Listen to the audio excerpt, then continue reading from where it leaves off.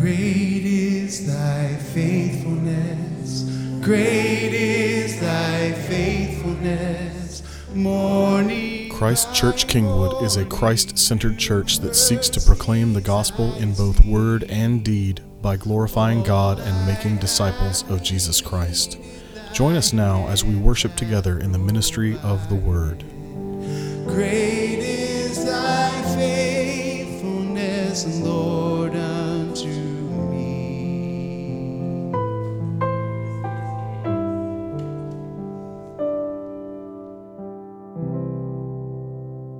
You can be seated. We're going to pray together. We just read from Revelation, "Worthy are you, our Lord and God, to receive glory and honor and power, for you created all things, and by your will they existed and were created." Father God, lead us into worship this morning. Make us a people who marvel at your glory and your love. Make us a church that seeks after righteousness through the power of your Spirit as we proclaim that you are our only hope in life and death. To the praise of your glorious grace. Amen. Oh, good morning. Happy New Year. Good to be here. Hope your resolutions are still intact. Good luck with that. I believe in you. It's great to be here this morning as we kick off our series on the mission and vision of Christ Church Kingwood. And we do this almost every year, so this isn't going to be new information for many of you. But that is okay, because just like Advent is this yearly reminder about what God has done and what he is doing as we await the return of Christ and the fulfillment of all that God has promised, we need to remember again and again why it is that we gather here together. We need to remember God's vision for his church and what he has called us to as his people. And the reality is, we are a forgetful people. We are easily distracted.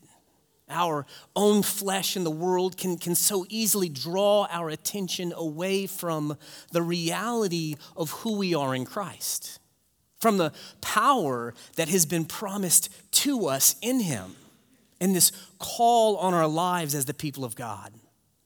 It's easy for us to try and make what we're doing here about us, about our success or our comfort.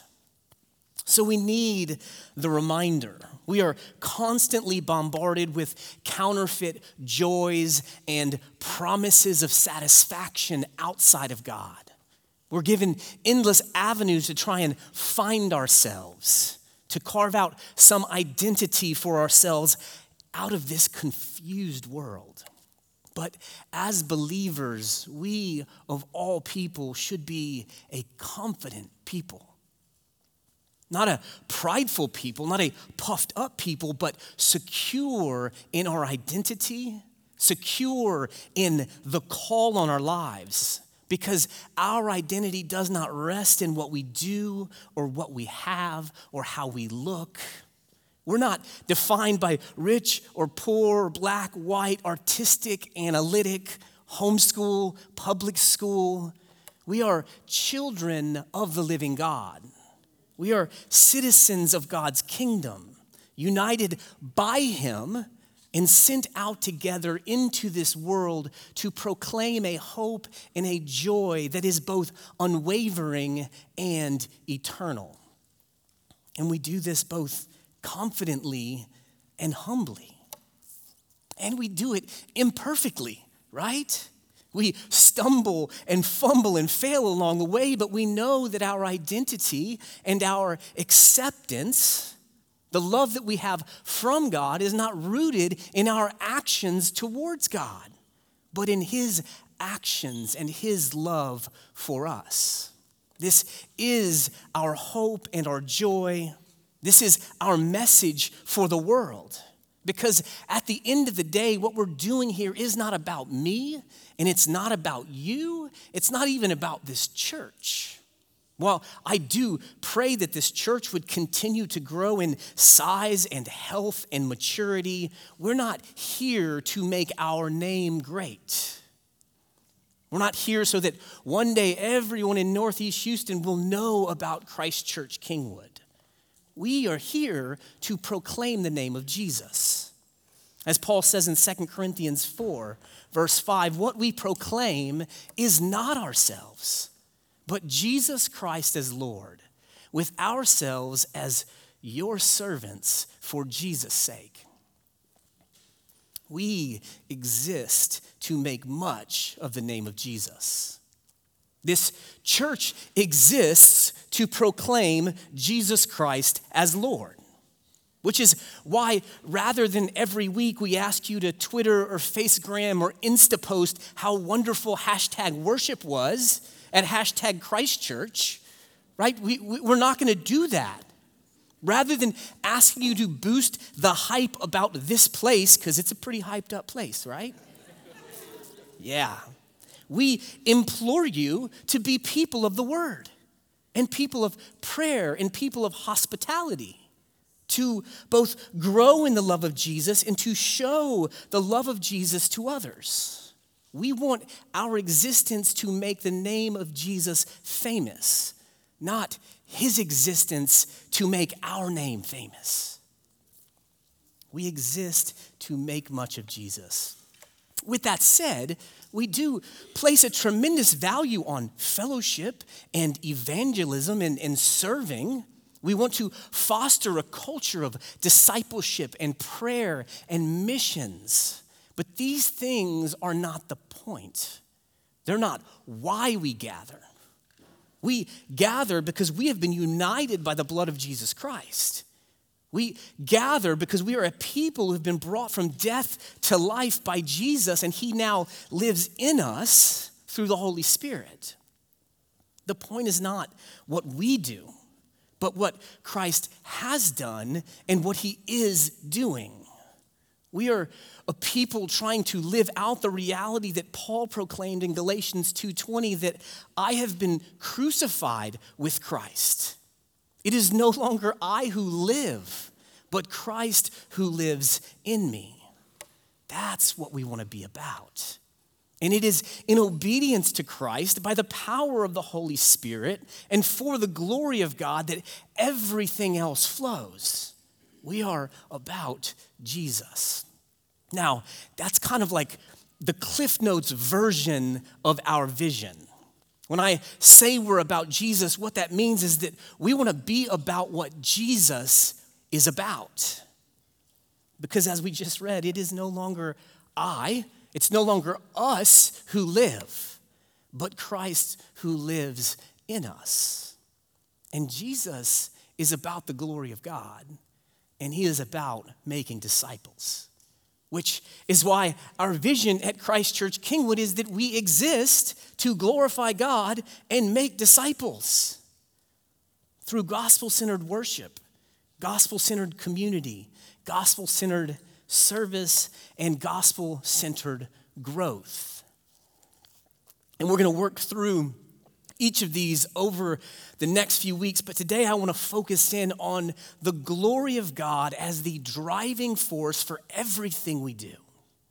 And then we're going to talk just a little bit about how worship is the fuel for the mission of making disciples. So, the natural question that we must first address is, why is the glory of God the foundation of our vision at this church? It's a wonderful question. Thank you for asking. I've already said that Jesus is about God's glory, but in order to answer this question more fully, we have to look kind of beyond ourselves and beyond this church. We have to look high enough to see what God is doing. Because it doesn't really matter how great our vision is or how many people show up on Sunday or how successful we appear. If we're not rooted in what God is doing and what he's called us to as the church, we're kind of wasting our time. So what is God doing? Not just here in this community or in our lives, but on a grand scale, like creation grand scale. What's he trying to accomplish? And if you want to do like a fun experiment, you can just walk around and ask people, what is God about? What is his mission in the world? What's the most important thing? And I can assure you the answers will be all over the map. But what I can also tell you with certainty is that many of them will tell you that God's ultimate mission in the world is about us. We're the mission. That everything exists so that God might save us, that he might rescue us. And it's really not hard to get there. God created us. He loves us. He protects us and cares for us. Just look at all the promises in the Bible, and it's easy to deduce that we must be the point. We are what God is after.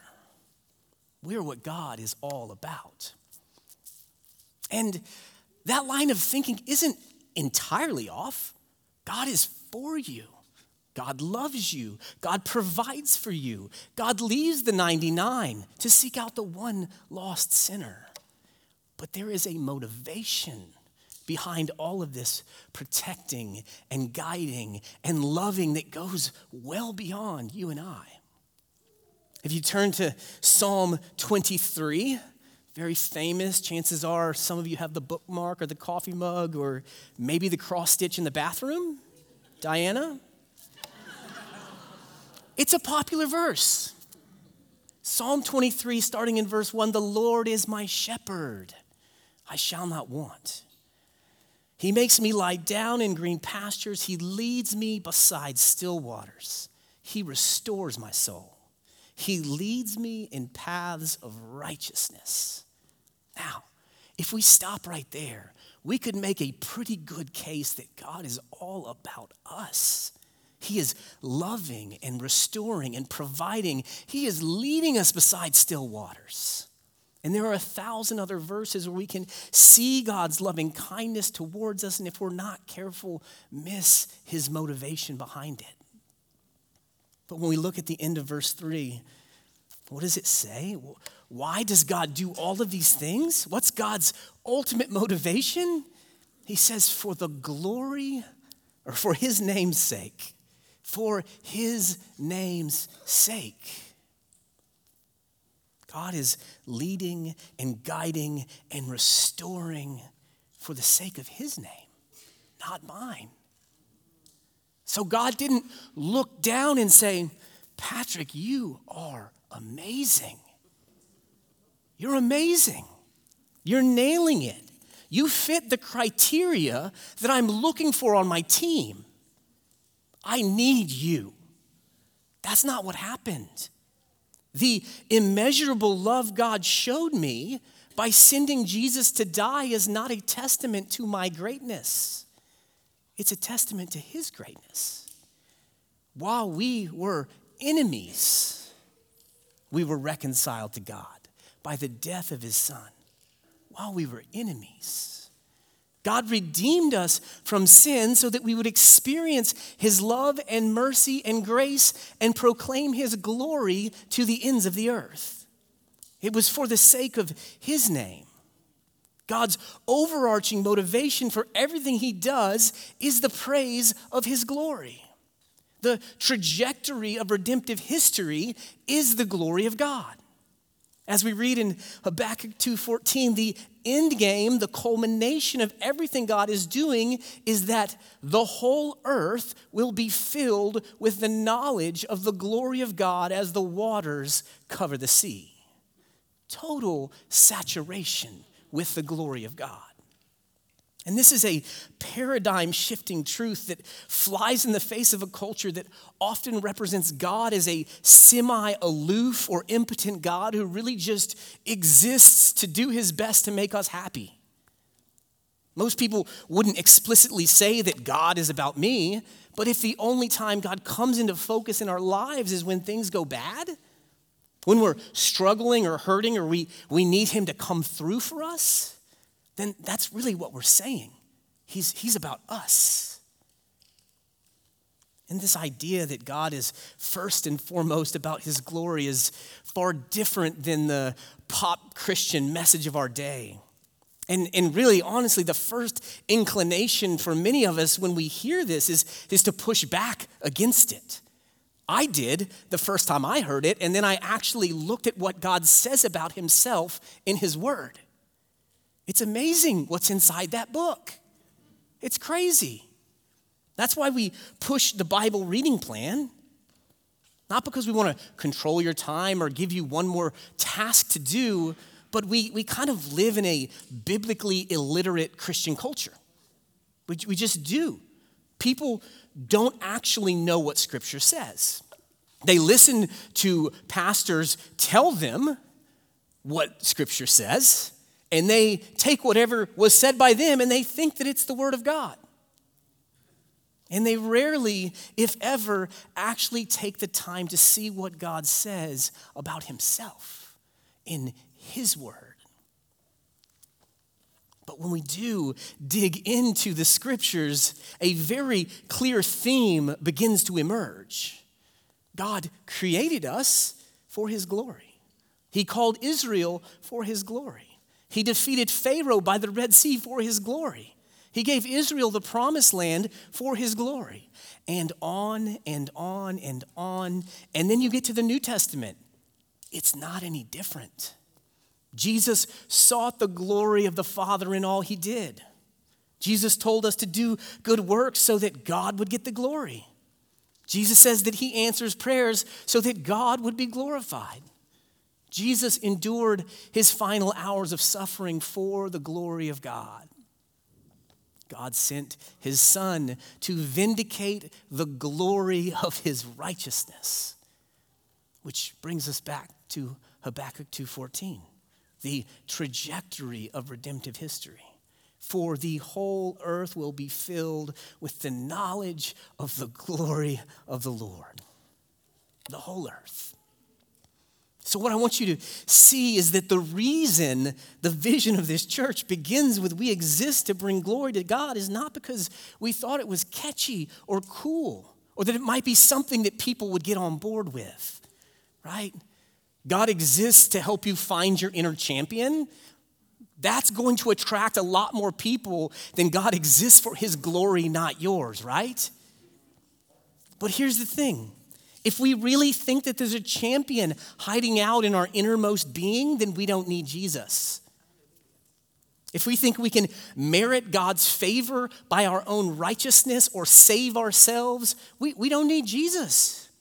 What we proclaim is not ourselves, but Jesus Christ as Lord. Jesus is our champion. You are not. It's not a marketing fail. Our vision for this church is God's glory because God's vision for his church is his glory. God's love towards us is not God making much of us, but rather setting us free to make much of him. We have to get that. God's love towards us is not God making much of us, but God setting us free, purchasing us from death, adopting us as sons and daughters so that we might make much of him. And this is infinitely good news because our ultimate joy is inseparable from his glory. And I know some might say, well, isn't it arrogant or prideful if God is all about his own glory? That's a good question. If I was all about my own glory, the answer would be a definite yes. But if you think for a moment, what is the greatest gift that God could ever give us? What's the one thing in the whole universe that is more glorious and perfect than anything else? It's not money. It's not power or sparkly things. It's not even heaven. It is God himself. And God's desire is that we would not settle for anything less than his perfect, glorious presence. our ultimate joy is found in him. And he wants us to experience the joy of communion with him. So when he seeks his own glory, when he calls us to worship in spirit and truth, he is seeking our greatest joy for us. Through the blood of Jesus, God was making a way for us to enter into his presence. He's calling us to not settle for counterfeit joys in the things of this world, but to find everlasting joy in the intimate presence of our Creator God. Our joy and his glory go hand in hand. So when we pursue the glory of God, we are pursuing our ultimate satisfaction and joy at the same time. So as I said, our vision here at Christ Church Kingwood is to bring glory to God because God's vision for us is his glory. This is the foundation of everything else we're going to talk about in the coming weeks. We exist, we have been redeemed and set free to bring glory to God. And the way we do this as a church, the call on our lives as the church is to make disciples. It's to make disciples. This is how we fulfill God's vision for the church. We've been called to worship God, to proclaim his glory, and to draw others into the proclamation of his glory. That's what it means to make disciples, to draw people in to worship, into following Jesus in glorifying the Father. And Jesus makes this call clear, right? Before ascending into heaven after the resurrection, Jesus said to his disciples in Matthew 28, "Go therefore and make disciples of all nations." Jesus said it. Go make disciples. This is why we gather every Sunday. This is why we meet in homes. This is why we support missions efforts both locally and globally. And over the next few weeks, we're going to walk through how we plan and hope to accomplish this vision of making disciples for the glory of God by unpacking these 4 ways that we can go about it. And they're gospel-centered worship, gospel-centered community, gospel-centered service, and gospel-centered growth. And as you probably noticed, they all start with gospel-centered. Because what gives meaning and breathes life into each of these words is gospel centrality. We're not just after community, right? You can get that at Starbucks. We're after gospel-centered community. We're not just after service, but gospel-centered service. We're not just after growth, but gospel-centered growth. In everything we do, we want to rejoice in and be motivated by the perfect, sinless life, the wrath-absorbing death, and the triumphant resurrection of Jesus Christ. We want the gospel to be the lens through which we view every area of our lives, the lens through which we read every command in Scripture. So as we move forward as a church with the vision of bringing glory to God and making disciples, the gospel must saturate every aspect of the life of this community. It's not a call to perfection in all we do, but a call to walk in humility and grace and utter dependence upon Christ, knowing that his perfect sacrifice has set us free to make much of God. And so that's where we're headed over the coming weeks. And this morning, I just want to say a few words about gospel-centered worship. And then over the next 3 weeks, we're going to talk through these other points. And then finally, we're going to pull it all together and talk about the gospel-centered church. But worship is our response to both who God is and what he has done through Jesus Christ. That is, because God is the sovereign creator and sustainer of life, he is worthy of our worship. But the reason we talk about gospel-centered worship is because it's through Christ that we are given the fullest picture of the greatness of our God. It is through Christ that the justice and mercy and love and power and sovereignty of God are put on vivid display. And it is through Christ that we are freed from being simply distant observers of God's glory to active participants in his plan of redemption. Right? We've been called into that plan. The gospel sets us free and enables us to worship God in fullness and truth because God now dwells in us. And gospel-centered worship is the fuel for everything else we're going to talk about in the coming weeks. It informs and ignites the way we invest in community, the way we serve, and the way we engage this world with the truth of Jesus. Gospel-centered worship moves us to action. It moves us to proclamation. And a lack of worship, or better put, misappropriated worship, brings spiritual stagnation and discontentment. It makes us ineffective and unfruitful in the gospel. It robs us of joy.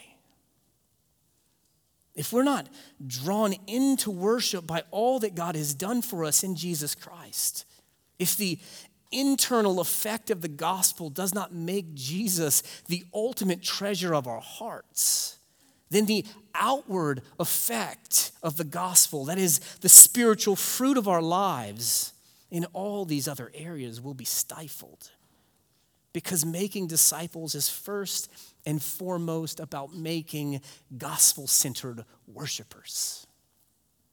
But to do this, our worship must first be informed and evoked by the gospel. It's very simple. So what I hope you see and understand this morning about worship is that we are all by nature worshipers.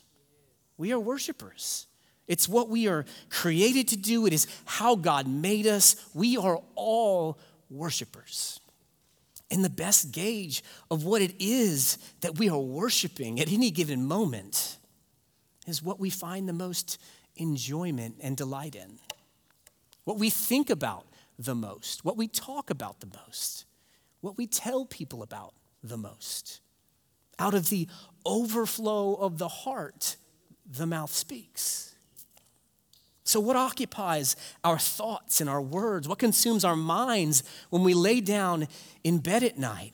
Where do our minds wander during the day? These are all an indication of what we worship. And we are all worshipers. That's how God created us. So the danger of sin is not that we cease to worship, but that we worship wrongly.